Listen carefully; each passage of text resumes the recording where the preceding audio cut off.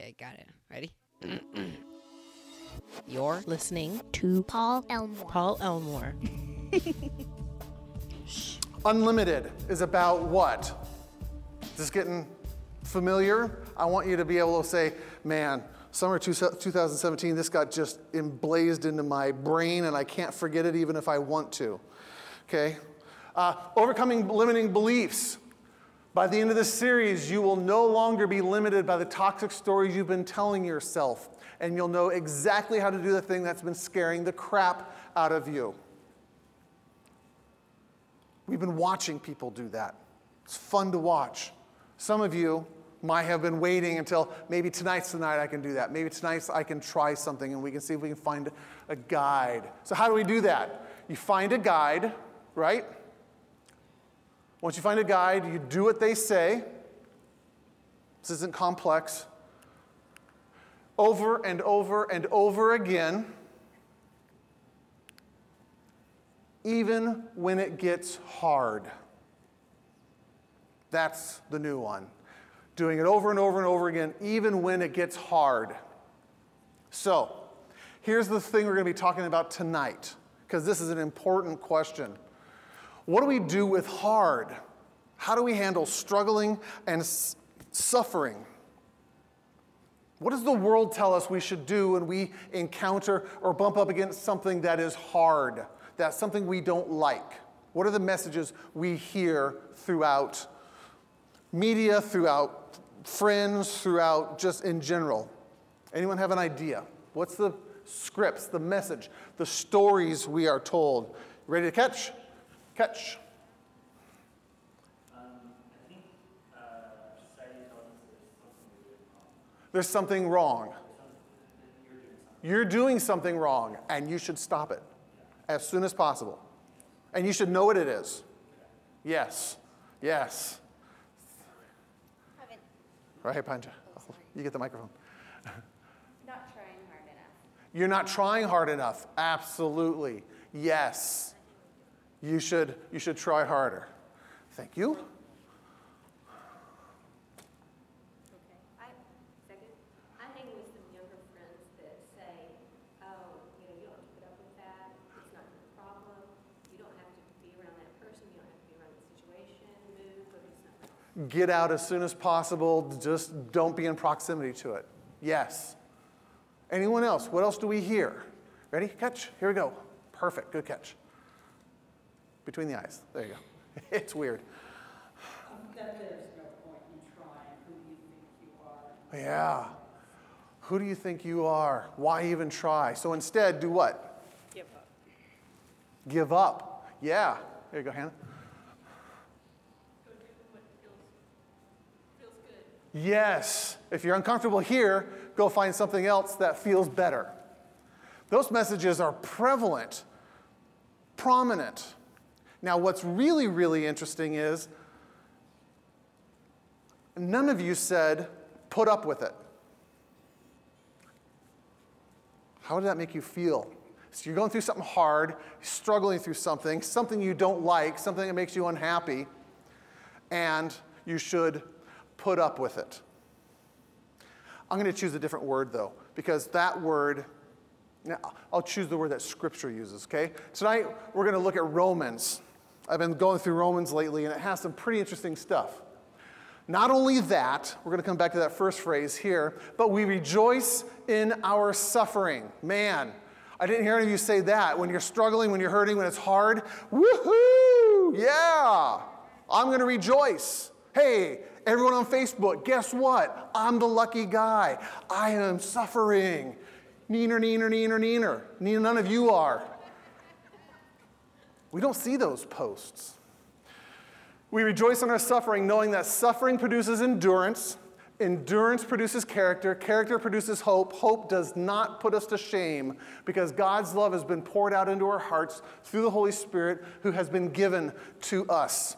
This is so good, we have to break it down a little bit. So, first step is suffering produces endurance. Anyone, when you look at that, when you think about that, it doesn't say suffering produces comfort. It doesn't say get out of suffering. It doesn't say avoid suffering. It says suffering produces endurance. I took some time to figure out, let's define some of these things. So, what does endurance mean? It's actually a noun. It's the fact or power of enduring that's supposed to say unpleasant or difficult process or situation without giving way. It says you keep coming back. That is endurance. So, I even went further of endurance means you know how to endure. What does endure mean? It's a verb, which means to suffer something painful or difficult patiently. Oh, crap. That's when we hit hard times, when we struggle, when we are not comfortable in something. If we're going to endure, we are going to do something, we're going to suffer something painful or difficult patiently. Now, why would we do this? When we think about it in this context with stories, our emotional story, history that brought us here, we go, that sounds, Paul, I'm not sure if I want to sign up for this. You don't know the guy I'm married to. You don't know the boss I have. You don't know the parents I have. You don't know the living situation I'm in. You don't know the financial situation. You don't know. And you're right. I don't know your stories. I don't. But there are some people who actually choose to spend their time for fun learning how to endure better. They do endurance races. I don't understand these people quite yet. My wife's cousin, his name is Ray, cousin Ray. And for fun, he does these things called Tough Mudders. Anyone heard of a Tough Mudder? Anyone run a Tough Mudder? No mudders in here, huh? This is what a mudder is, okay? Just for those who are curious. He does this on purpose, just so you know. If you want to see this video, just go to paulelmore.com, go to podcasts, and search for Unlimited Week 6, and you'll be able to watch this video.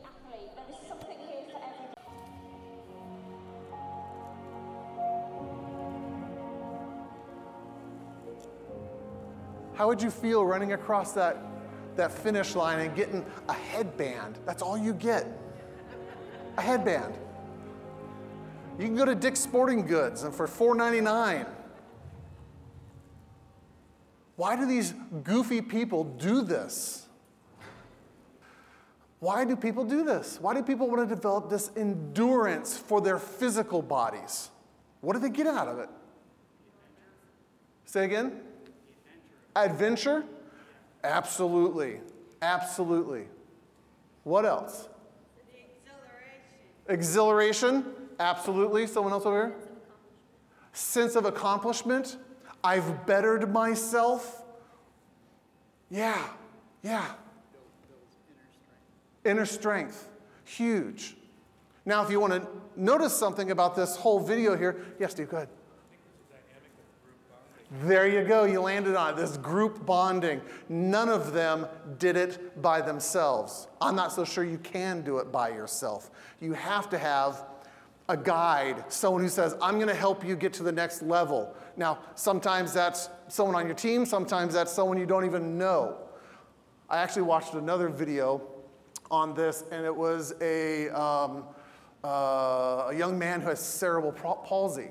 And he was running it with his dad. And that half pipe that went up there, which is huge, he would crawl up that as much as he could, and he'd slide back down, and he couldn't grab the grip. And I mean, it's one of those ones that choke you up really, really good because all these people come around it and they get him up there. He pulls himself up there. It's like, yes, I want to be part of that moment. This is what spurs us on to get better. And when it's in a physical realm, we go, sign us up. I'm going to spend money. I'm going to go to a gym. I'm going to train. And I'm going to get better at it. But then when it comes to internal things, when it comes to our stories, when it comes to the limiting beliefs that we have, something gets dropped. Something shifts. We miss something, don't we? We don't come, well, I take that back. Refuge is probably one of those places where you can show up and you can go, here's my story, and here's how it's limiting me, and here's how I don't want to have this limit me anymore. I need help. Someone like Ben, someone like Chelsea, someone like the leaders here will go, Connect with this person. They're going to help you walk through it because we watched them. They've gone through it the last 2 years, and they're doing great. They're going to pull you along here. So if you guys are wondering, for an unashamed commercial here, Refuge is designed to do that for you, to get you up over that emotional wall. But you cannot do it on your own. That's why we talk about finding a guide. So, if suffering produces endurance, if emotional suffering produces emotional endurance, why don't we sign up for that? Why don't we go, yes, I'm thankful that right now I'm struggling in my marriage, or I'm struggling with my boss, or I'm struggling with my housing, or my roommate, or whatever. Why don't we do that? What gets in the way of us jumping to that place quickly? Why do we want comfort more than endurance emotionally? Here you go. Well, I was just thinking we can't see the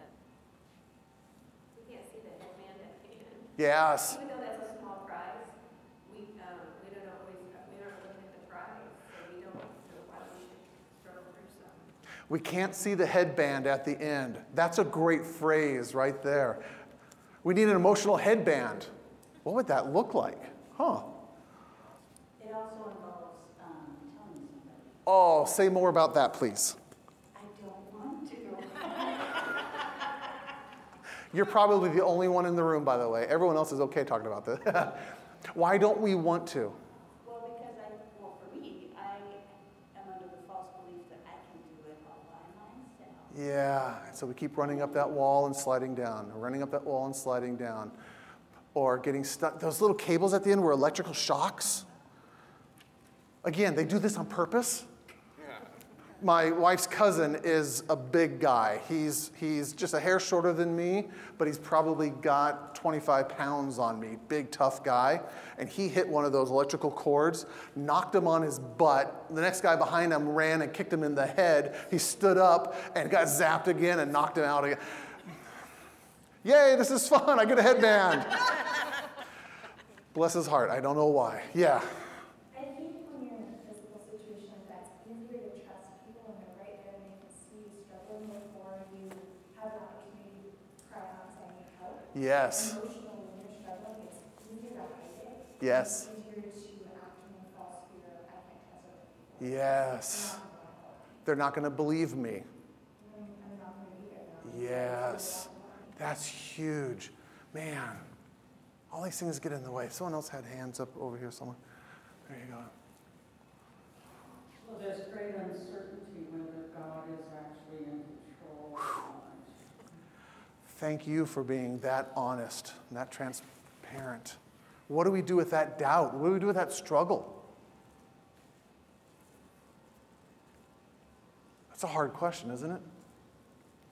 It's a very hard question. Trust comes oftentimes through experience. We can see that he's worked in small ways. We can trust him with bigger and bigger and bigger ways. That's a hard one. I appreciate your honesty here tonight. So,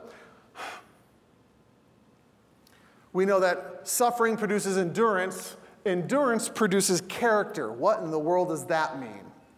How does endurance produce character? Definition of character is a person's good reputation. I want to make sure I am of good character. I don't think we usually pick bad guys and we say, he's got good character. When someone has good character, it means that they are intrinsically striving to better themselves and to operate with the best interest of those around them. If we expand this out, someone who can handle difficult or unpleasant situations without giving way while having a good attitude. You ever seen those guys? It's like, man, your world is difficult and hard right now.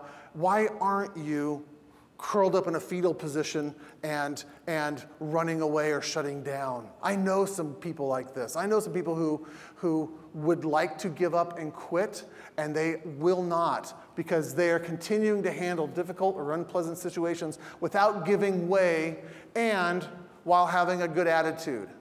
Now, one of the things there is I'd like to talk about being congruent. When you try to eat healthy, my weakness is chocolate. I fully admit it. Chocolate is a moral issue for me, meaning if I don't have it, I feel sinful. If I'm trying to eat healthy and I walk in and there's a chocolate cake on the counter, I'm not going to be able to tell myself, Paul, you don't like chocolate cake. You really don't like chocolate cake. You never like chocolate cake. It's never going to work. I don't believe it. So instead, I'm going to walk in and go, Paul, you love chocolate cake, and you really want a bite of that chocolate cake, and there's actually a slice waiting there. Chocolate cake, by the way, day-old chocolate cake is better. So when you make a cake, you have to slice a piece out, eat it the day you make it. But that's not the good piece. The good piece comes is the second piece the next day because the air's had time to permeate, and it's just super good. And then with vanilla ice cream next to it, it is as close to heaven on earth as you can find. I love chocolate cake. And yet I'd have to walk in and go, I admit I'm not allowed to have chocolate cake right now, and I would like to have some, but I choose not to have it. I'm going to endure suffering and handle difficult situations or unpleasant situations, and I'm going to choose to have a good attitude about it. That is character. That's character. Endurance produces character. So now, if you are this person, I am struggling with something, again, my marriage, my work, my roommates, my financial situation, my family, my history, my story, I admit that that is difficult. I am not glossing over it. I am not saying my feelings don't matter. Your feelings always matter, okay? But I'm not going to do what the world says, which is, that's it, I'm done, I'm out of here. I'm not going to bail out, okay? It means I'm going to continue to endure. I'm going to let this change me. There it is. I'm going to let this change me. A lot of people go, I don't want to. I don't want to. But it's supposed to. It's supposed to change you. It's supposed to build character and endurance. And when you do that, when you're that kind of person right there, character, come back, character produces hope. Isn't that interesting? Again, how Scripture takes us through that progression. How? How does that produce hope? What does that look like? How does a person with good character who's saying, I can endure, I'm not running away from something, I'm struggling through this, I'm going to do it with a good attitude, and now I have hope? Huh? Most people would go, now you're miserable. You should just get away and be comfortable. That's kind of the epitome of where we try to be at right now, is we try to get comfortable, and yet we are allowed to grow in this. I'll get to your question in just a second, Nikki, okay? What does it look like, though? The best scene I could think of was from this movie. Spoiler alert, if you haven't seen this movie, this is near the end. So if you plan on seeing it, just spoiler alert. But this is near the end of the movie here.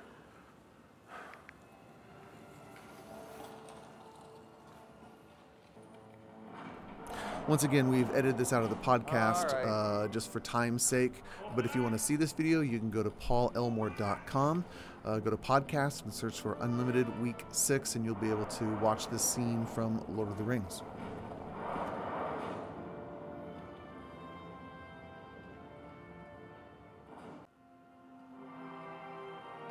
There it is.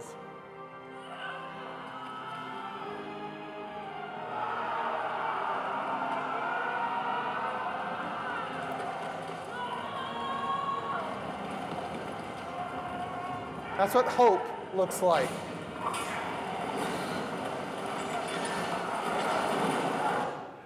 That's what hope looks like. Now you're going, what in the, that's hope? That's slaughter. Are you kidding me? Paul, you're nuts. That's hope. His resolve is there. He's ready to strike. And then the script plays. We don't know what was being said by the eye on the tower there, but it was challenging him. His sword drops. You could see him quaver just a little bit. He walks forward, and then he turns back, and everyone takes that gasp. Is he now taken over? Is he going to stick with his resolve? And he goes, whispers it again, for Frodo. Picks up his sword, and he runs headlong into it. In the midst of struggle and trial and suffering, he says, I am not going to pursue comfort. I have a greater goal that I am fighting for, and even if it means I am going to run to my death, and I'm pretty certain that he imagined he was not going to live. He said, I have more to live for than just this battle and this life and this world right here. So of course he has hope. Of course he's able to do that. Again, I don't think that he expects to live here. His life is worth more in the grand scheme of the picture. Remember what he was trying to do? What was the reason they went there on a suicide mission? Remember what they were trying to do, for those who've seen the movie? Destroy it? Distraction. Because who was really doing the battle? Two little hobbits up on the mountain. I had to edit out the part that says, I can't carry that for you, Mr. Frodo, but I can carry you. Samwise is my favorite guy. He's the best. I know you got to do it by yourself, and I'm coming with you. All the good lines. I actually believe that if we go back into Scripture, we can see this exact story play out in real life. I think there were three guys, Shadrach, Meshach, and Abednego, who said, I will not bow down. I will not give in. And by doing that, taking that stand, they knew they were going to die. They didn't know. We see the end of the story. We see the second half of it. We know that they made it. But before that, the king was so mad at them, heated the furnace 7 times hotter. The guys who threw them in were consumed by the fire. They were prepared to die because they knew there was a greater thing than them. That is what gives us hope. That is character. And that's why we can endure difficult times, physically or emotionally. That is why we can do it. If we go to Scripture again, 2 Corinthians, so we do not lose heart. I love this phrase. So we do not lose heart. We don't quaver. That's Aragorn right there. I got the sword. Let's go. I'm not losing heart. Though our outer self is wasting away, that's another phrase for saying, I'm dying. I'm uncomfortable. I'm hurt. Though our outer self is wasting away, our inner self is being renewed day by day for this light, momentary affliction. Interesting wording. I don't know if Aragorn would say this is a light, momentary affliction. 13 months, that's how long they were on their quest. I don't know if we would say 10 years of a difficult marriage, 2 years of a difficult roommate, 5 years of a difficult job. This light and momentary affliction is preparing us for an eternal weight of glory beyond all comparison. If we go to 1 Peter again, that reward that is unfading, waiting in heaven for us. That is what keeps us going. That weight of glory beyond all comparison as we look not to the things that are seen, but to the things that are unseen. We don't turn to the things that are seen to help us. We don't turn to things that make us feel good to make us feel good because they only last temporarily. This is why ask anyone who struggles with addiction. It works, but momentarily, and it doesn't last. And you have to do something that gives you a little bit more intense of a kick over and over, and you get now stuck in that. As we look not to the things that are seen, but to the things that are unseen. For the things that are seen are transient, but the things that are unseen are eternal. That's why you can run into a horde of orcs. That's why you can graciously serve your spouse that you're struggling with. That's why you can serve a boss who is unfair or unpleasant. This is why we can relate to neighbors who are unkind. This is why. There's more to the story than just what we see or feel or experience. And we get lost, we get blinded, we forget that reality and that truth. We just look around and go, there's just a whole bunch of orcs. This is reality. This is all there is. I'm out of here. Give me the first horse. I'm running away. There's a greater goal. There's a greater goal.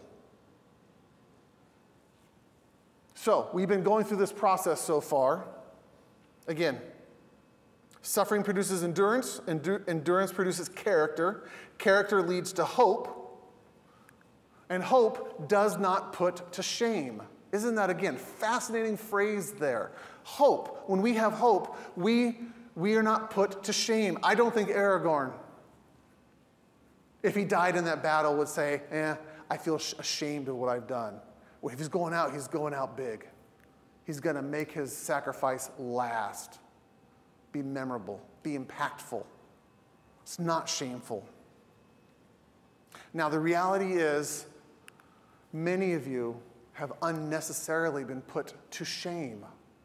Experiences you've been through, messages you've heard, experiences you've had. You feel that shame, that who I am is flawed, what I've done makes me a bad person, and I can't be changed, I can't redeem that. We have to hide it. We don't want anyone else to see it. We have to do it by ourselves. Shame is what keeps us isolated rather than saying, I know I can't do the Tough Mudder. I need to have help. I'm going to sign up with a group of people, and you got to help me over the wall. I can do this and this and this. I can't do that and that and that. Shame is what keeps us hidden. And yet hope is something that we are not ashamed of. The reality is the people who formed opinions of you probably thought less of you than you actually were worth. I'm going to say that again. Their opinions. Remember those 4 squares I drew up there? The opinions that lead to truth, which lead to conviction. Those opinions, they probably believed you to be less valuable than you actually were. And you have to sometimes get the attitude of Aragorn there where it says, and I'll use these phrases very intentionally, but damn it, I will not reinforce this story anymore. I'm going to fight it. That story needs to be damned. That's what that phrase means. It means it needs to be pushed so far away from me into hell, I don't want anything to do with it. I am going to fight that story. And it is going to be hard. You're going to have exhaustion. You're going to have scars. You're going to have battle wounds. But you have to fight it. When I was preparing these notes, I thought of Todd right over here, who was willing to come up here and say, here's what this message is that this teacher gave me, and I will not let it continue to rule my life. And I'm going to fight it, and I'm going to fight it, and I'm going to fight it day in, day out, every day, as much as I can. It's inspiring. It's inspiring. Here's the reality as well, and this is kind of frustrating. When you take a stand like that and you happen to be in proximity to people who have those limiting beliefs about you, guess what they're going to say about you? You're bad. You're sinful. You're wrong. How dare you? How dare you disrupt the family? How dare you disrupt the system? Why would you do that? You're the one who's making all the problems. When you try to counter those stories, when you try to challenge those messages, you're going to hear that again and again. Aragorn, I mean, it's an epic movie, but it summarizes our story, our lives. He got challenged over and over. Maybe we should just take the ring. Maybe we should just give it to someone else. Maybe we should use the ring of power for ourselves. Boromir gave into it. There's going to be all sorts of challenges trying to make this happen. But you actually have to fight. You have to have the mentality. You have to have the mindset that says, I will be wrong in your eyes because your opinion already is flawed of me. And I'm going to find people who have a better opinion of me. I'm going to embrace those, and I'm going to run headlong into a struggle. I'm going to fight it. How? How do we do all this? Again, I'm a how guy. I like to know, how do we do this? How are we able to do this? Remember at the beginning of that passage, I said we're going to come back to it. This is why it's important. Okay? Not only that, those 3 words at the beginning of that phrase, but we rejoice in our sufferings, knowing that suffering produces endurance, blah, blah, blah, blah, blah. Not only that. That says, there's something before that. What is before that? Here's what before that. This is actually after it, because God's love has been poured into our hearts through the Holy Spirit who has been given to us. God's love has been poured into our hearts, not other people's. A supernatural power, a supernatural experience has been poured into us, and the Holy Spirit runs this out with us. If we go back to Romans 1, the beginning of this passage, by entering through faith into what God has always wanted to do for us, which is he wants to set us right with him and he wants us to make us fit for him. That's what he wants. He wants to be in relationship with us. We have it all together with God because our master, Jesus. That's the beginning of the story. Because God has made us right, and we do that. You ask the question, how do we do that if we don't know if God's actually going to be good, if he's actually going to follow through? By entering through faith. Faith is believing in things not seen, Hebrews. Sometimes we have to take things on faith. If you want to see what that looks like, that's the movie of Lord of the Rings. They were doing all sorts of stuff, believing this is going to happen without seeing any of it. But by faith, we entered into what God always wanted for us, which is he wants to set us right with him and to make us fit for him. And when he does that, he's poured out his love into our hearts through the Holy Spirit. That's the only way we can endure pain. Back to that we are already rich thing. So if someone steals our wallet, fantastic. Obviously you need something. Let me write you a check for $1,000. I can do more to you even though you've done me wrong. That is how. That's the only way. Now, I am not saying enduring suffering and struggle and pain is easy. I'm not saying it's going to hurt less. I haven't figured that out yet. If you want me to struggle, why? Why don't you make a way for this not to hurt? But it does hurt. But our pain is temporary. And it shapes us, and it creates endurance and character and hope and growth and change. Do you want to be changed? That was the very first question I asked the very first night. Do you actually want to change? Do you want to be different? This is the recipe. Find a guide, do what they say over and over, even when it's hard.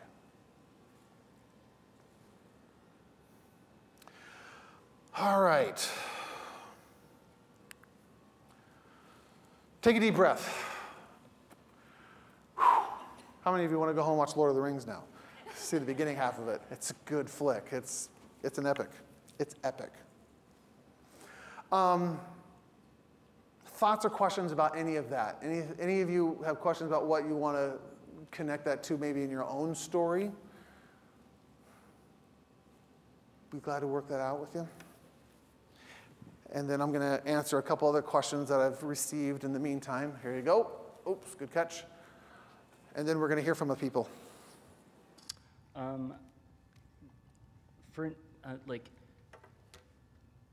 When you've been put to shame, say unnecessarily, and it happens over and over again in community or family setting. Yeah. And you put up boundaries, but the boundaries are kind of bulldozed.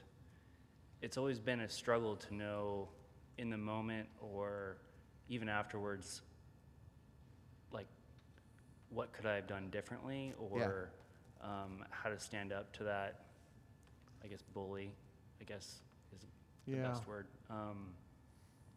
And how do you continue to do that when they don't seem to get the picture? When they don't get the message. Yeah. When they don't listen.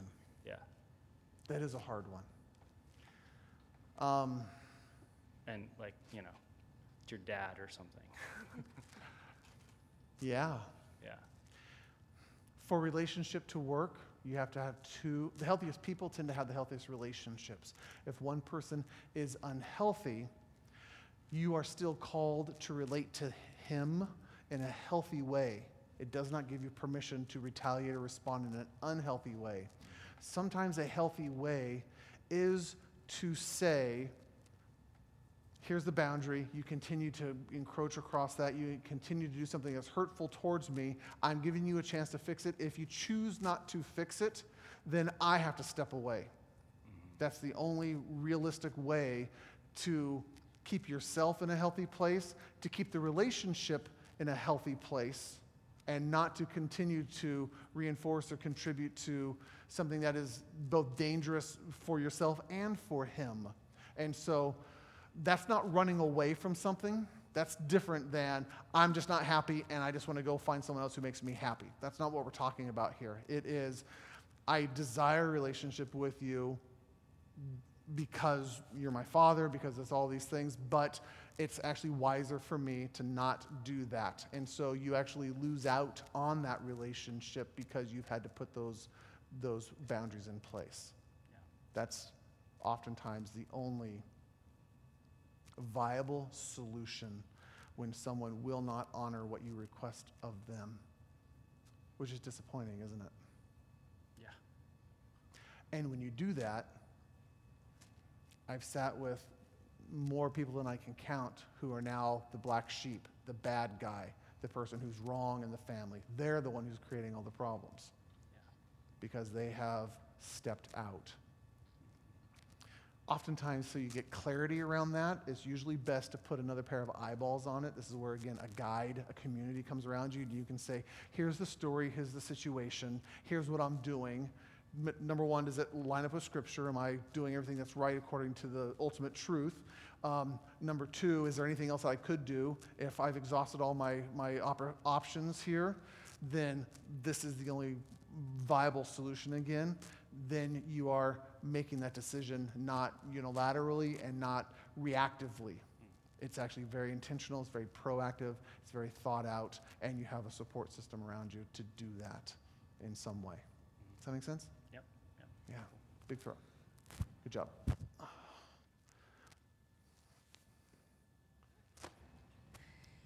So oftentimes, so you were talking about how when you, just closed my notebook and I was looking at it. Oftentimes you come across obstacles and you realize that you don't know what it is that you're butting up against. Yes. And there's that limiting belief that I'm supposed to know what it is. Yes. So if you can't identify or are struggling to identify what it is you need help with, Yes. how do you figure out what the right questions are and how to approach a Great guide question. and who the right person is to ask for help from? Yeah, that's a fantastic question. There's a couple options on that one.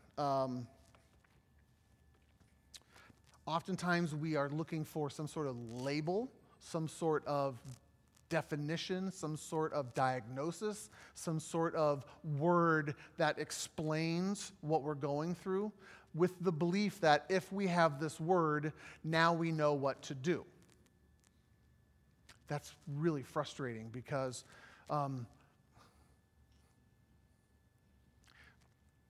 there's probably many people in the room here who have given a very specific diagnosis, and the treatment is there is no treatment. We don't know what to do about it.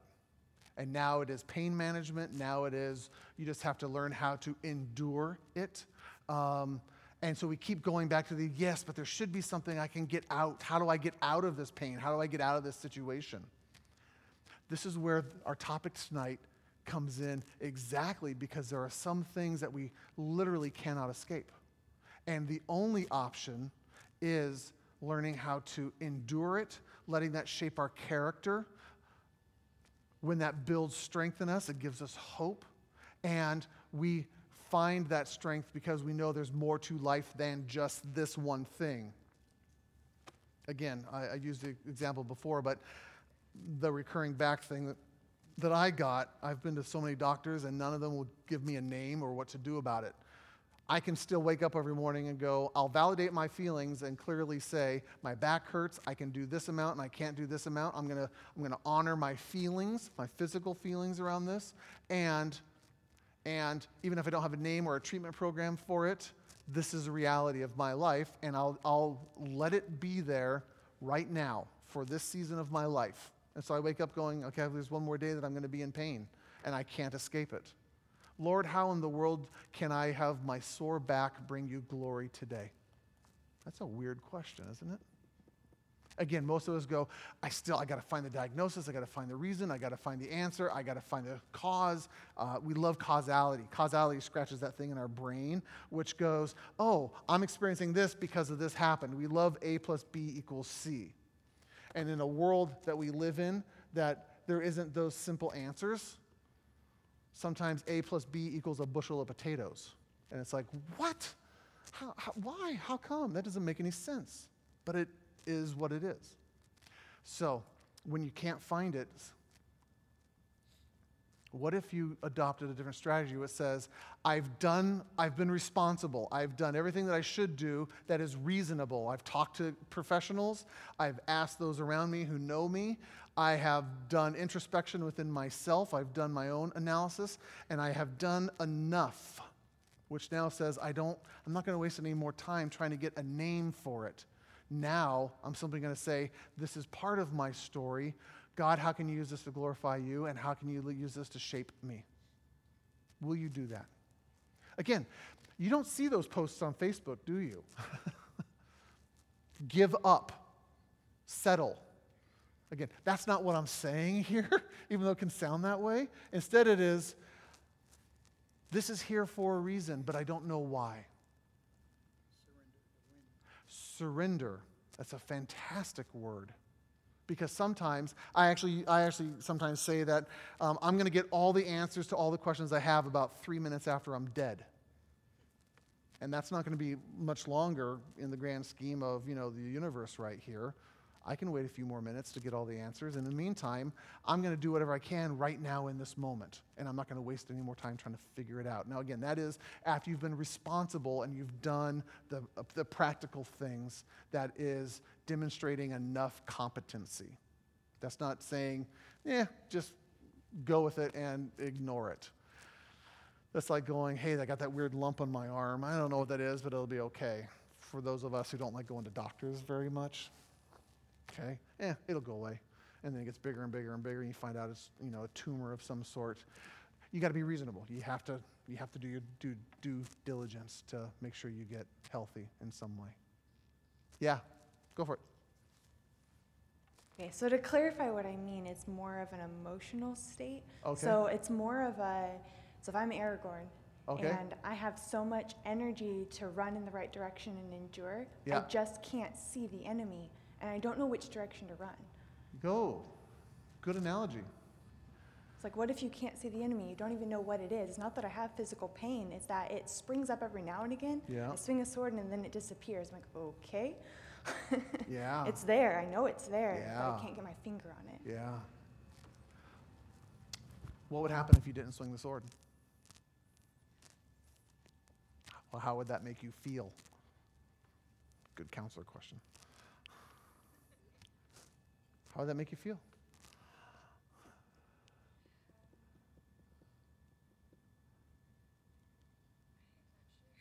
How does that make anyone else in the room feel? Does her analogy make sense? I got this energy, I want to direct it towards somewhere, and I don't have an enemy to put it towards. That's frustrating. That can be frustrating. So the question is that wise to swing the sword? Is it wise to sit and rest? Is it wise to say, I'll let that energy be there? Is it wise to say, why is that energy there in the first place? Because if there's no enemy, but I've perceived myself to be in danger, now you're being triggered in some way that shouldn't be there. And again, I know it's metaphorical. I know it's not an actual danger kind of feeling, but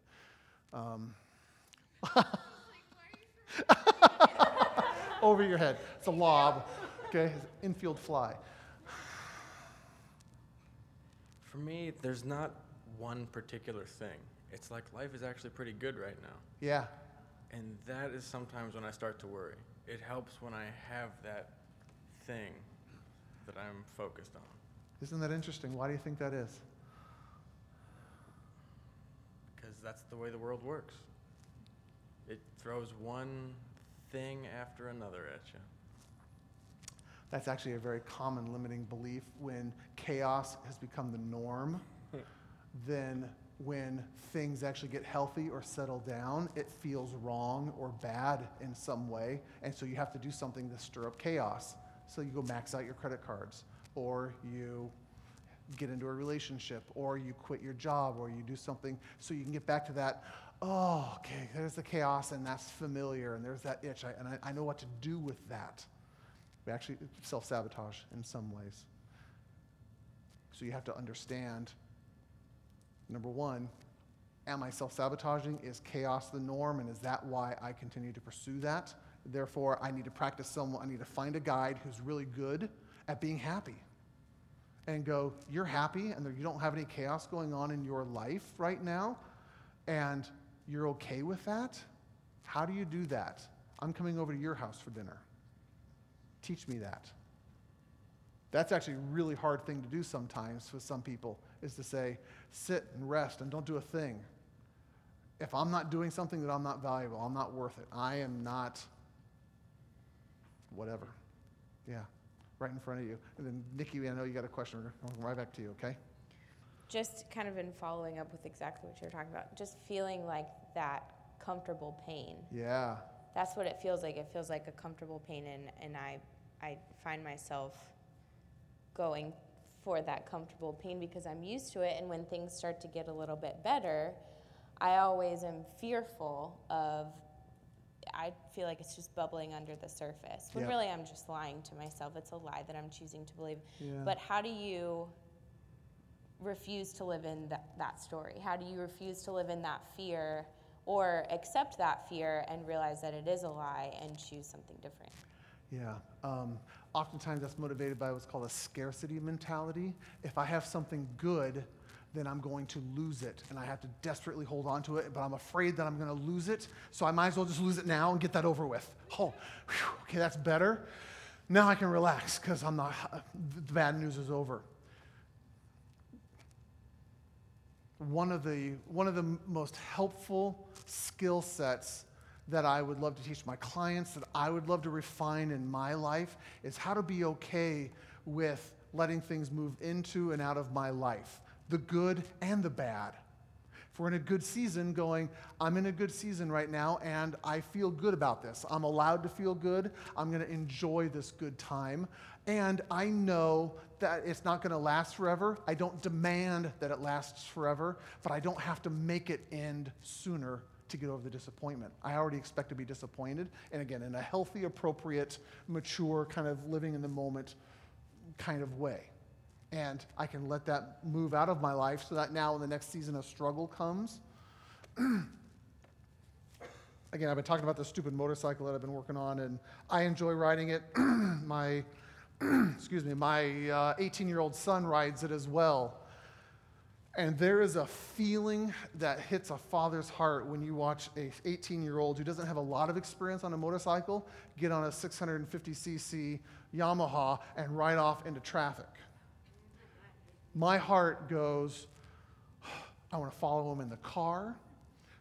We have this app on our phone called Glyph. It's actually a mapping thing so that when I leave my office, I can turn it on, send it to my wife. She can track me so she knows where I'm dead on the road. If it stops, the dot stops moving. I come home. She goes, nice to see you home. We don't have that for my son. I have to get over the scarcity mentality of I got to hold on to my son.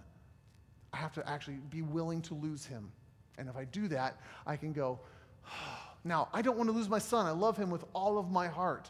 But I have to be willing to lose him because my happiness isn't dependent only upon holding on to my 18-year-old son. Even though he's highly, highly valuable, if I lost him, I would grieve. I would mourn. I would be depressed. I'd have to see a counselor. I would need help. And I would heal. There are people in this room who have lost loved ones like that. And it's broken their hearts. And world's been hell. And some days are good and some days are terrible. And we have to be willing to say, I enjoyed them while they're in my life, and now they're out of my life, and I will continue to adopt a new normal. And I will heal, and I will grow, and I will change. And I will let myself be changed by that. It's hard. But when you do that, when the bad times roll through and you have a good season, you enjoy those. And when the good seasons roll out and a bad time shows up, you learn how to endure so that it can build endurance. Nikki, you had a question. I'll throw it back there. Oh, it's gone now. I was just going to comment. Okay. Want to comment? Sure. There you go. Oops. Bad vision. That's okay. Pick it up and use it. Went under the pew. I can talk loud too. That's okay. This is actually for the podcast so people can hear it. Okay. I was just going to say that I get so much of my endurance and my character that I have now from my accident. My accident, terrible car accident, traumatic brain injury, in a coma for about 8 days or so, in the hospital and rehab for a long time, back home. Well, I'm in Portland now. And I've gained so much endurance Yeah. from that. Yeah. And so much character. Well, I've pretty much been who I am still today, a pain in the rear. Thanks, Nikki.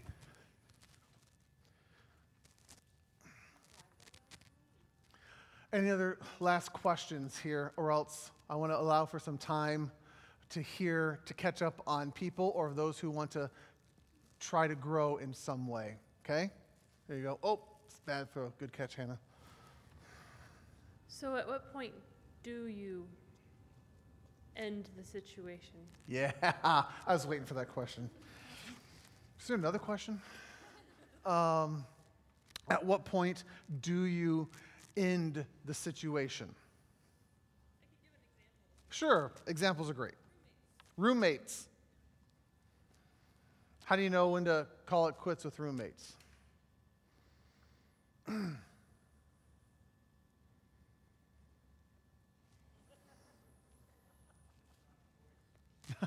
What? You don't have a choice in it?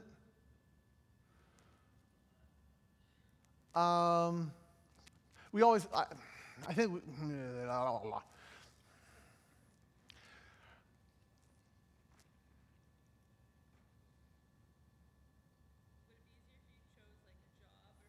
no. Roommates are good. Roommates actually are really, really good. It goes back to the same kind of principles of, have you done everything reasonable to be in relationship? Relationship always requires two human beings. If you have two human beings who are trying to operate in a healthy manner, then the relationship, the roommates, can work really, really good. If you have a person who does not, will not, cannot choose to live in a healthy way, then you start to look at your lease agreement and you simply go, I have 3 more months with this person. I know that this is not going to be pleasant.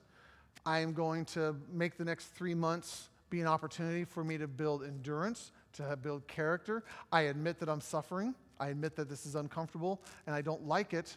And on the last day of that lease, your pickup truck's loaded up and you've already looked for a new place and you found a new place to live, and you give yourself permission to say, I've done everything, again, reasonable that is possible. And a roommate situation isn't a permanent situation. It's not something that you have made, I would argue, a covenant with. So you can leave, and again, you can leave earlier if you're willing to pay the fees for busting your lease. Just like you can get out of a cell phone contract. You write them the $250 check and you can get out of the contract. It costs you something and you can get out of it. You can quit a job that you don't like. That's not an immoral thing to do. Okay? You don't have to endure or suffer in those things. It's when you've made a commitment, when your word is on the line, when your integrity is on the line.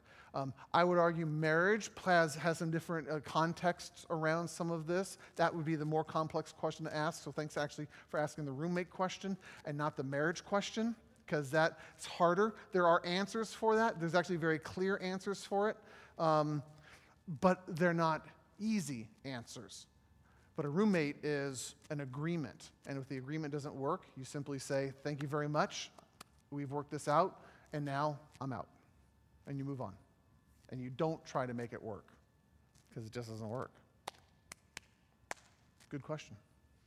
All right, one last question, and then I'll throw one out there, and then whoever wants to talk can. Here it comes. Good catch. It's about the roommate. Yeah, about the roommate. Is that okay?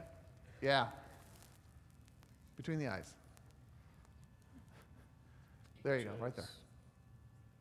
Okay. Right here? Yep. Okay, so what if I live with Nikki and we live in a facility where we can't move on our own, can't make up our own choices most of the time. So what about that? They pick roommates out for us. Right. We can't move. I mean, if I wanted to move tomorrow, I couldn't. Right. I have to be approved by my doctors and all that, to move and all that. So what about that? Sometimes the system is slower or more complex, but there's usually a path out, and that's where the endurance comes in again of, okay, here's the goal I'm trying to accomplish. I have to take these difficult steps. It's not going to be easy, and I have to make decisions that are going to be wisest and best for me and healthiest and most mature. So you have to work within the system, and sometimes the systems are broken. I'm not sure if you guys are aware of that, but there's some systems that just seem unfair or are broken. And you still have to operate within them because we don't get to just say, stop the world, I want to get off. We have to use them. And they're not fair, and they're not right, and they're not good. But when we allow ourselves to work within those, again, there's a greater perspective which says, this is difficult and this is hard. My happiness isn't going to be in my situation with my roommate, with my job, with whatever that is. My happiness I'm going to find going, how can you, God, let this difficult situation bring you glory? If you can get good at that, and again, that's not always easy, but if you can practice that, when you get really, really good at that, it changes lots and lots of stuff. Lots of stuff. Is that a question back there? That's okay. Here we go. Big catch. Oh, bad throw, sorry. So I wanted to say something about the bringing hope into Yes. it, and more of a comment than anything. Okay. And I think that in my experience, there have been a lot of things that have been very hard that I've had to deal with. And there was a time when I was just grieving, entirely grieving, and I didn't have a lot of hope or joy in that. And then as I was processing through that, I would have an experience where I experienced joy, and nothing about my circumstances had really changed. No. But I learned that I could have joy. Yeah. And that, I think, is what brings hope in those circumstances, is that the longer you're in it, the more you see that this doesn't have to define you entirely, and that there is hope, that there's something more to the circumstance. And I think just even experiencing it a little lets you taste that it's possible. Yeah. And then you can dive deeper and find more hope for your life, and that God is there even though it's like super crappy. Yeah.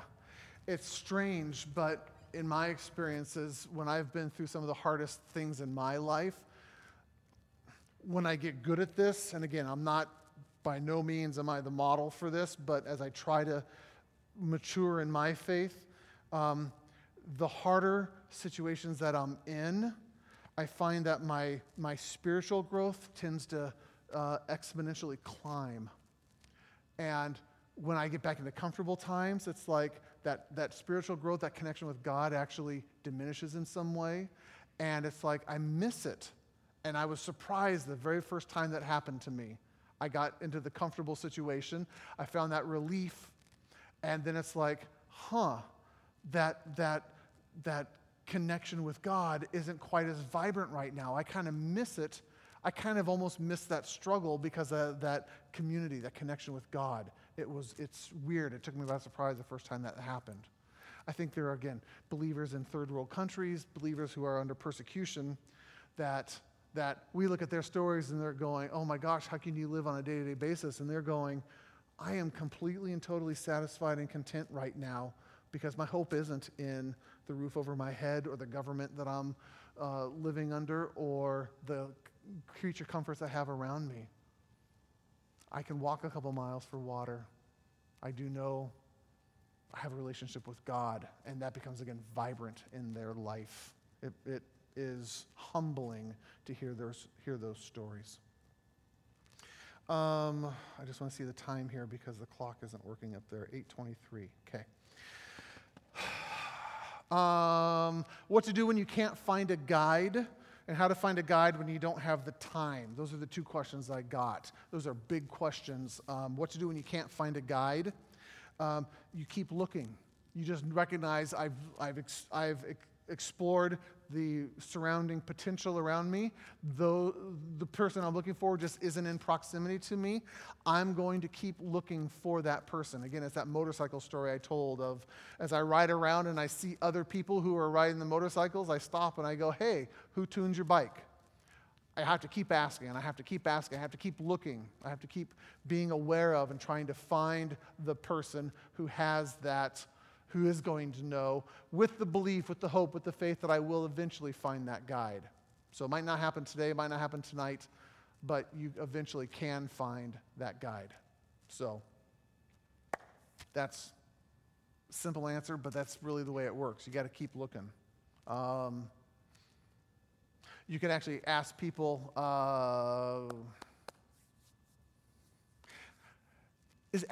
asking's hard, isn't it? Asking to inconvenience someone that way. Hey, will you help me? We hate that question.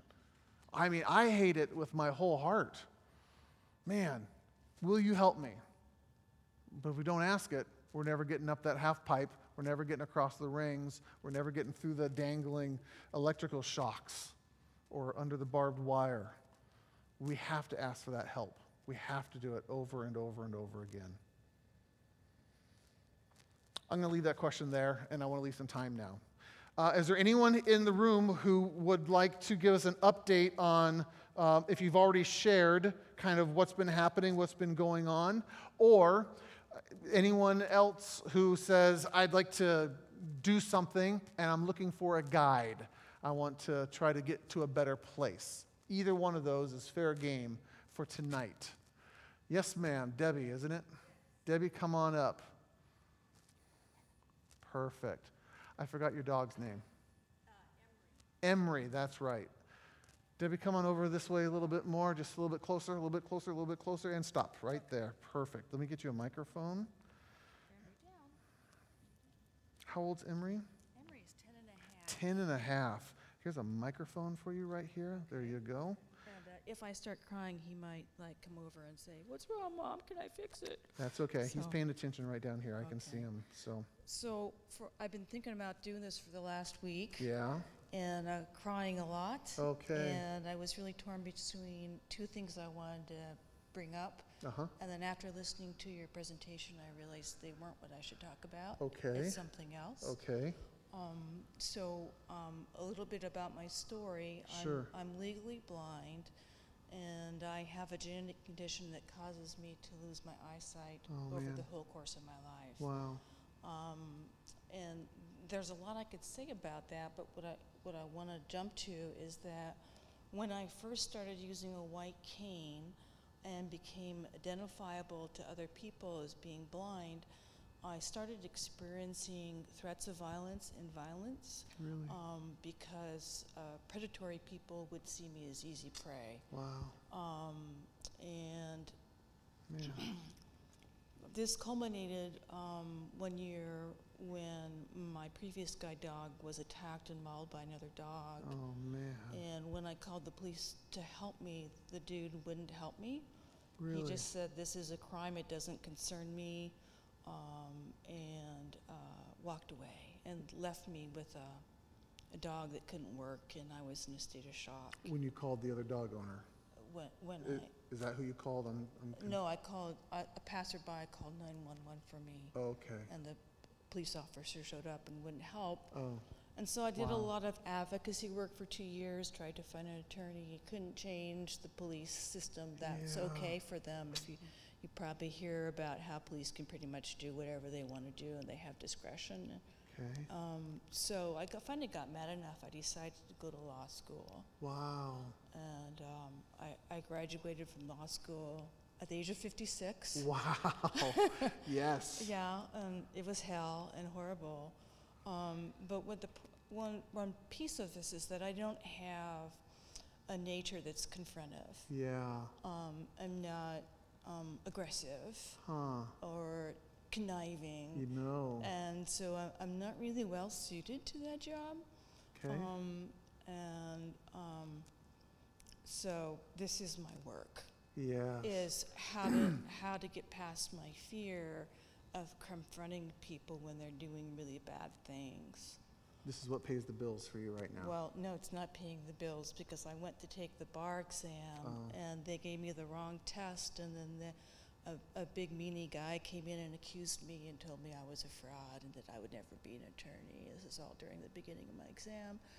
And I was so upset and confused and scared that I didn't pass. Oh my goodness. So I dropped law. I got disillusioned. Okay. And what's happening over this is that 18 years ago, I got a Habitat for Humanity house. Okay. I'm not crying. This is pretty good. You're doing all right. That's just a block from here. Okay. And there's a lot of good things you hear about Habitat. They do a lot of good things. But what they did to me was they only finished half my house. Oh, no. So only one bedroom. So I have spent the last 18 years having to live alone. Really? And I haven't been able to afford to finish it. No. And I'm not able to pay the taxes. Oh, no. And now I'm going to be forced to pay for the sewer upgrades. Okay. Habitat deceived me about my contract and didn't give me the title. And they did lots of really nice things. Okay. And I can see why you've been shedding some tears over this. And so I'm at the point where I've got about 4 to 6 weeks to decide whether or not to sell the house. Wow. And I also have a spinal cord injury in my neck that limits my use of my hands, so I drop things a lot, and I also have fibromyalgia. Okay. So I really need in-home care, and I can't afford it, and I don't get it from the state. And so I've really been struggling with, am I too disabled to survive? Okay. And so I think, well, I could sell the house and move to a third world country, where I could afford the help I need. And I feel like when you're talking, it's like that would be selling out.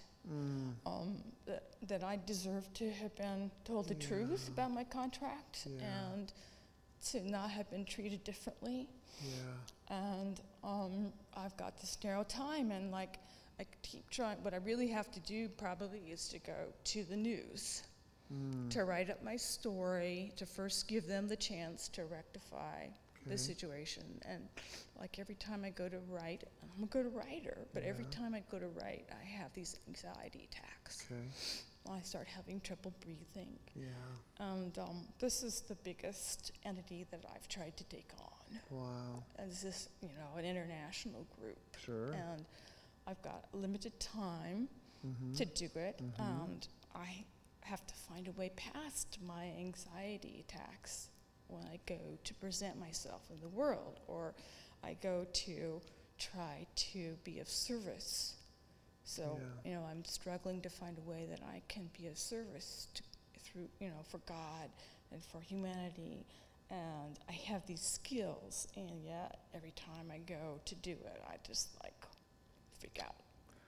So what is it that you are wanting or needing from the group here? What can the guide do for you? Can they help you write that story? Can they make some calls for you or clarify language? I think it would be really great for me to come next week and tell you how far I am. If I had to report, maybe I'd feel pressure. But do you want to do that by yourself still? Yeah, I'm always doing everything by myself. Yeah, there might be a theme there. Yeah. But that's just my blind spot. This is where I don't know how to go past. I don't know how to. Disability in general has been a lesson from God in asking for help. You know, it's hard when there's so many physical things you can't do. So again, there's lots of options here. Do you want someone who can finish your house? Do you want someone who can get the title? Do you want someone who can write your story? Do you want someone who can hear your story and edit it, and you can be accountable to them, because we have only one more week here, and I'm imagining this might be more than a 7-day process. Yeah. So you need someone who can walk with you a little bit longer than one more week. Well, I think that if I had a place to write that was quiet and no one else was around, I think I could get it done in 10 days. Okay. Do you need a place that's quiet to write? Yeah, I need a place that's quiet to write. What kind of place is that for you? Like a library quiet, or like another house quiet, or Another a coffee shop house quiet, or a room? No, coffee shop's not quiet enough. No. No people. Okay.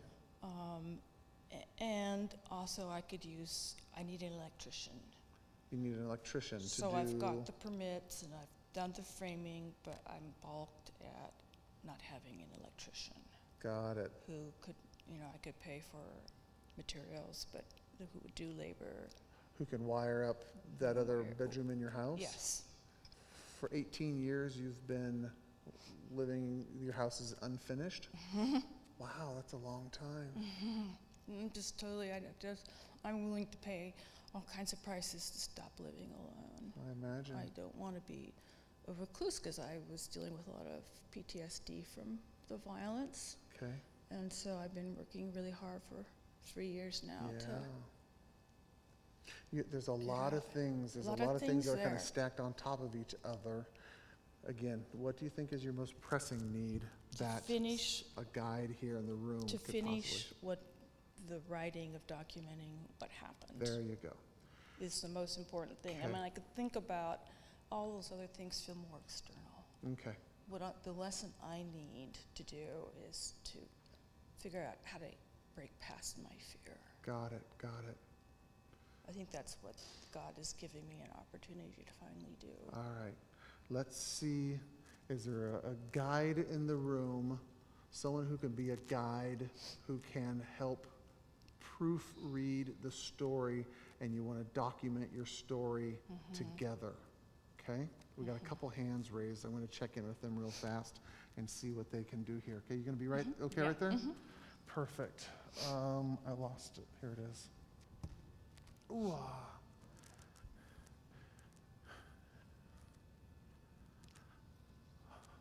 How can you help, Nikki? I was going to say, There you go. I know somebody who could help you with your electricity and stuff. If you would like his number, I could give you my dad's number to get the guy's number, or maybe my dad could help you, or there's a whole connection there, my whole family. All right, thank you. Perfect. That's exactly what we like doing here. That's great. It needs to be somebody for insurance purposes it's bonded. Perfect. Yep, you got to make sure that we do things legally here.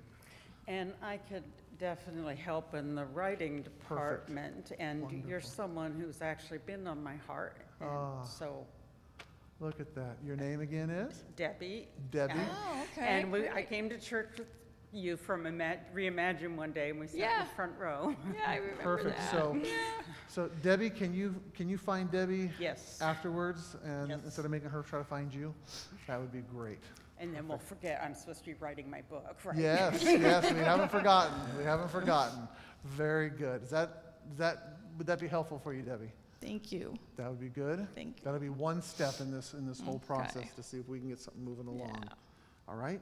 Okay. All right. I'll take the microphone from you there. Thank you so much. I know that was a lot to unload, but thank you for listening. Thank you. Hold on. Here's your cane right there. Perfect. Someone else. Got a few minutes.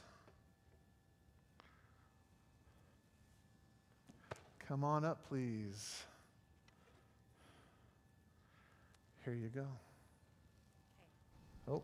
Nope. There it is. Yep, here I am. Well, I sort of don't feel eligible to come and talk about this. Why?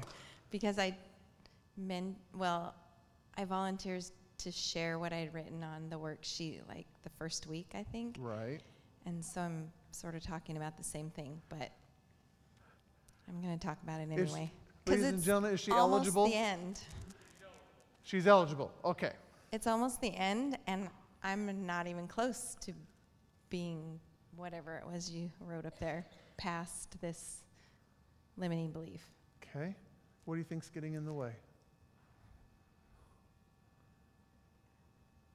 Well, I kind of related to what I don't know your name, but what she said about not really knowing what's in the way. Uh-huh. Because I know I can write, and I know what my dream is, but like I just don't have anything to write anymore. It's not there anymore. Huh. So I don't know what to write. Where was it coming before? Where was the content coming from before? How come you were able to write before and you're not now? Do you know what's different? I don't know. I just kind of, the same things are in my heart, I think. I feel like if I write about things, it's the same things I wrote before. And if you write about the same things over and over, what are people going to think? Nobody wants to read it. Why? Because it's boring. Huh. Where do you think that belief came from? Or is that just a fact? It's probably a fact, but yes. I don't know where it came from. It's just what I think. Okay. I don't think anyone told me that besides myself. Do you want to write? What does writing do for you? Or do you want to take a break from writing? I have for a while. Is that okay? Yeah. Okay. You want to keep taking a break, or do you want to write again? Well, I think I want to. Okay. But I don't know what to write about. What are you feeling right now, besides frustration with me? I feel like I shouldn't write because I don't have anything to write about. You shouldn't write? Right. Got it. I How will should you not. know when something is write-worthy? What is write-worthy? Okay, the truth is, you just made me remember that sometimes things do come into my mind to write about, but I don't actually take the time to write about them. How come? Or I think I should write about them, and then when I sit down to write about them, I'm like, I don't really know what to write anymore about it. Got it. So it kind of came in and then went out, Mm-hmm. and you lost the moment. I guess, yeah. Okay.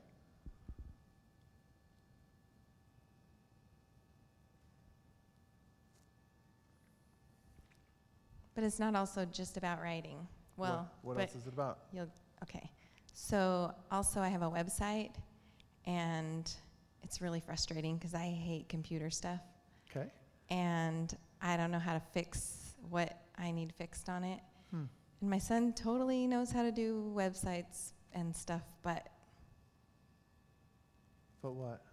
I don't know. He just never helps me. So I need someone else to help me. Got it. So if someone could help fix your website, then what would happen? You'd be more motivated to write? I think maybe. Okay. I think that's part of it. Got it. So we got just one concrete thing in the way of, let's get the website up and working again. Well, I'd like to believe that that's Got it. something that's in the way. At least it's a part of it. We can find out and just see if we can get someone to fix the website and maybe get you to the next level of the website, and then see if the floodgates open and you can start writing again. That might work. That's actually a pretty common experience where there's one minor thing in the way. It's a very simple thing, but it blocks up the entire process, and it's actually wise to spend time and energy to get that one tiny little thing out of the way so that you can actually get more more done. What's your website? Well, it's about gratitude, but it's terryclement.com. Okay. What's it hosted on? What's the platform? I don't know, WordPress maybe? WordPress, okay. Does anyone here know WordPress and knows how to, got one little hand waving and doing jazz hands in the back there who can maybe navigate. We got one back there who knows how to do some WordPress stuff. Be willing to connect with those two and have them, give them the username and password, and they can see. The nice thing about computers is you can just give them those two pieces of information, and they can do it from home, and they can poke around and see if there's some plugins that are out of date or if a theme needs updating. Oh yeah, that's something. That is one of those things, plugins. Yeah. Or if you get hit with a virus, or if something's, you got. No, it still spammed works, but there's some things that I know need to happen. Okay. Or I want to have happen, but I don't know how to make it happen. Got it. Okay. So in the back, we have Chris, right? That's Chris. Chris, this is Terry. Terry, this is Chris. And then AJ in the back. AJ and Terry. Terry, that's AJ. You guys willing to talk and figure out what to do here and tag team and do all those kinds of things? Yep. That would be very, very nice. Thanks. Perfect. Well done. Thank you.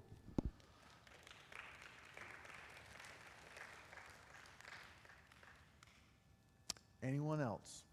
Anyone else interested in putting some? Sure, come on up.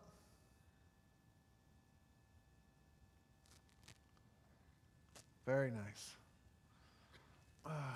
Your name is? My name is Darren. Darren. Yeah. Hi, Darren. I'm Paul.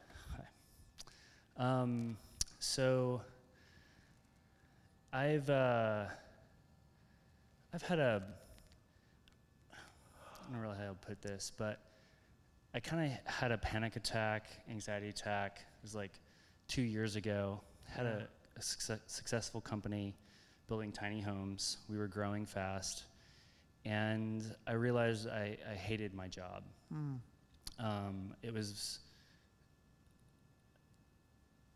It had the part that was creative that I really enjoyed,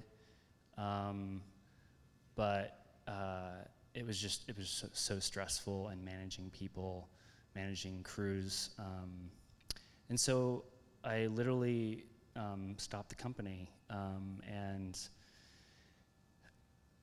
then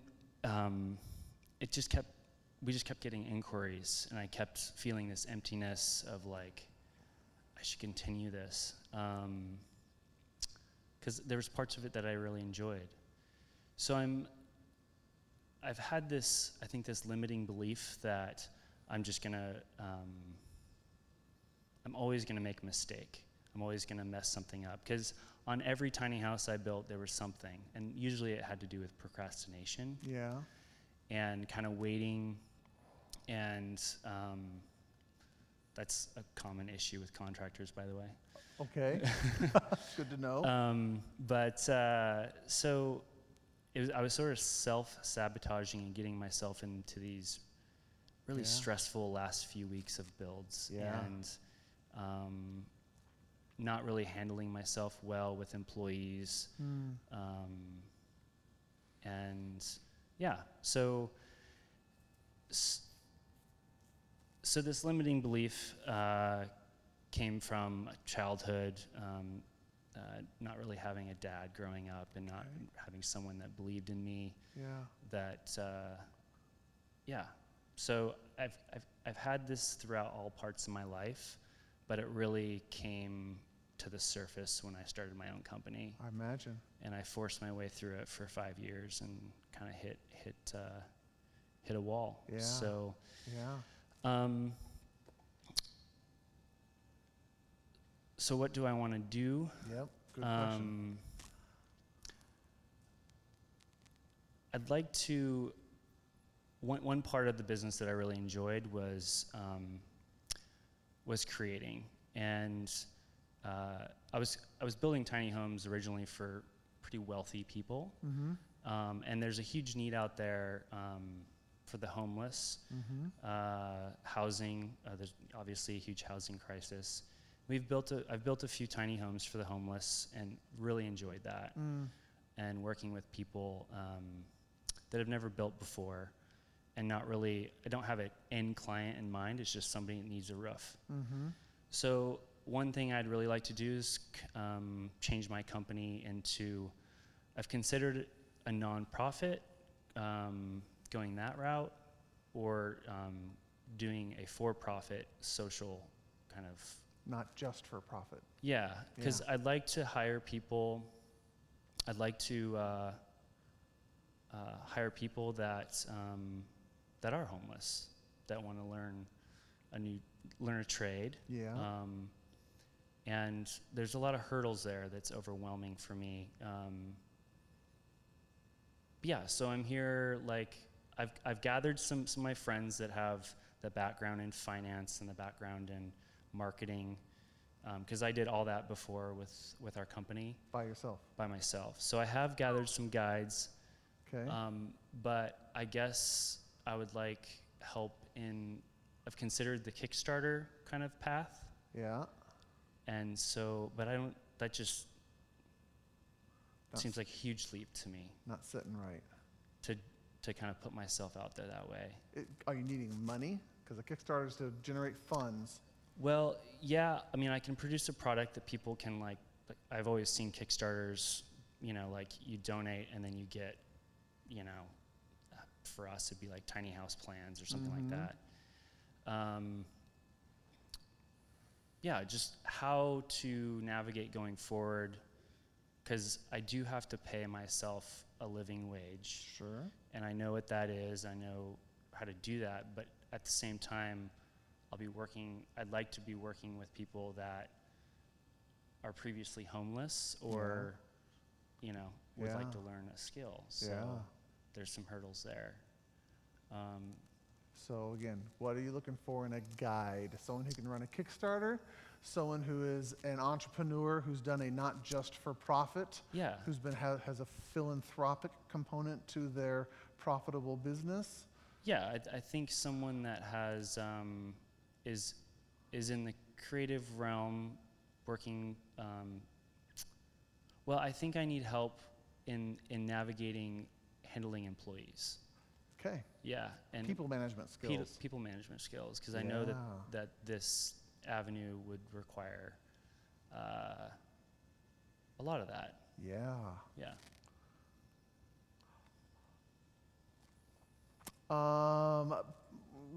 I'm going to even see if we can narrow it down real quick. So people management skills, HR stuff, so payments, paying them, setting up benefits packages, or is it making sure they show up to work on time and making sure that they do what you say?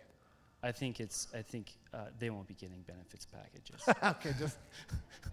I mean, that's yeah. But it would be,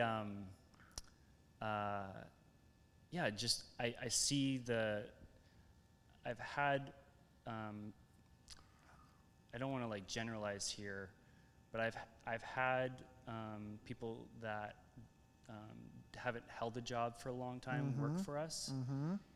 And I've only had one person work out of 5 of them. Wow. And so I see that as a huge hurdle for this sort of business venture. I couldn't have 10 people show up and 2 of them actually work out. Right. There's just so much time investment. Right. So maybe interviewing. And interviewing skills, How to hire the right people. Yeah. That's the skill set that needs to happen. Yeah. More importantly, how to not hire the bad people. That's a harder skill. Yeah. Yeah. And these people weren't bad. They just didn't have a work ethic. Not a good fit. Yeah. Yeah. And how to screen those folks out early on. Yeah. And how to fire too. We could do kind of a Zappos thing. You know what Zappos does? Zappos is the online shoe company. You know what they do for their employees? You ever heard that story? You go through the interview process. They do, I think, 2 weeks of training, and then they offer you, I think, $4,000 or $6,000 to quit. Right there. Okay. Because they know if you take the $4,000, you're looking at it just for money. Right. And they don't want you to be there. They don't want to waste time training you and everything else beyond that. So if you say, no, I'm going to work longer, and I know that I can have greater benefits if I work longer than $4,000, Yeah. it's a way to get out of it. So again, that's just there's lots of fun techniques around some of that. So about people, how to hire people, how to find good people, and more about you, how to have a good screening process for people that you're going to be bringing on to continue working with your tiny house company. Perfect. Anyone have skills around hiring and people management skills early on? Yes? Give us your name. Bill. Cool. Bill, this is Darren. Darren, this is Bill.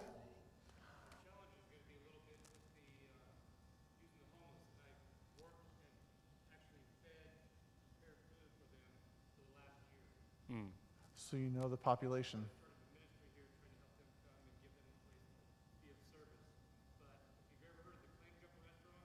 Yeah?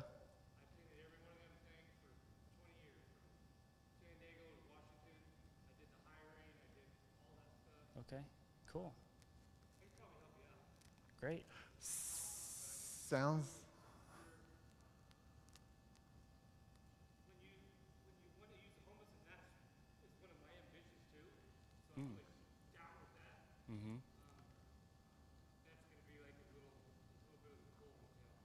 Yeah. Yeah. Oh, that's good. Oh, cool. It's a beginning conversation on how to, again, hiring practices, how to get the right people on the bus and keep the wrong people off the bus. Yeah. The Jim Collins phrase, from good to great. If you want a fun book to read around some of that. Okay. So, Bill, thank you so much. Yeah, thank you. We'll let you guys talk afterwards. Sweet. Darren, thank you very much. Thank you. Very nice, very nice. We're going to wrap it up right there. We're done with our time. Got other people chomping at the bit, but we're out of time. So next week's the last week to get it done. Thanks for listening to this podcast. If you'd like more information, please visit paulelmore.com.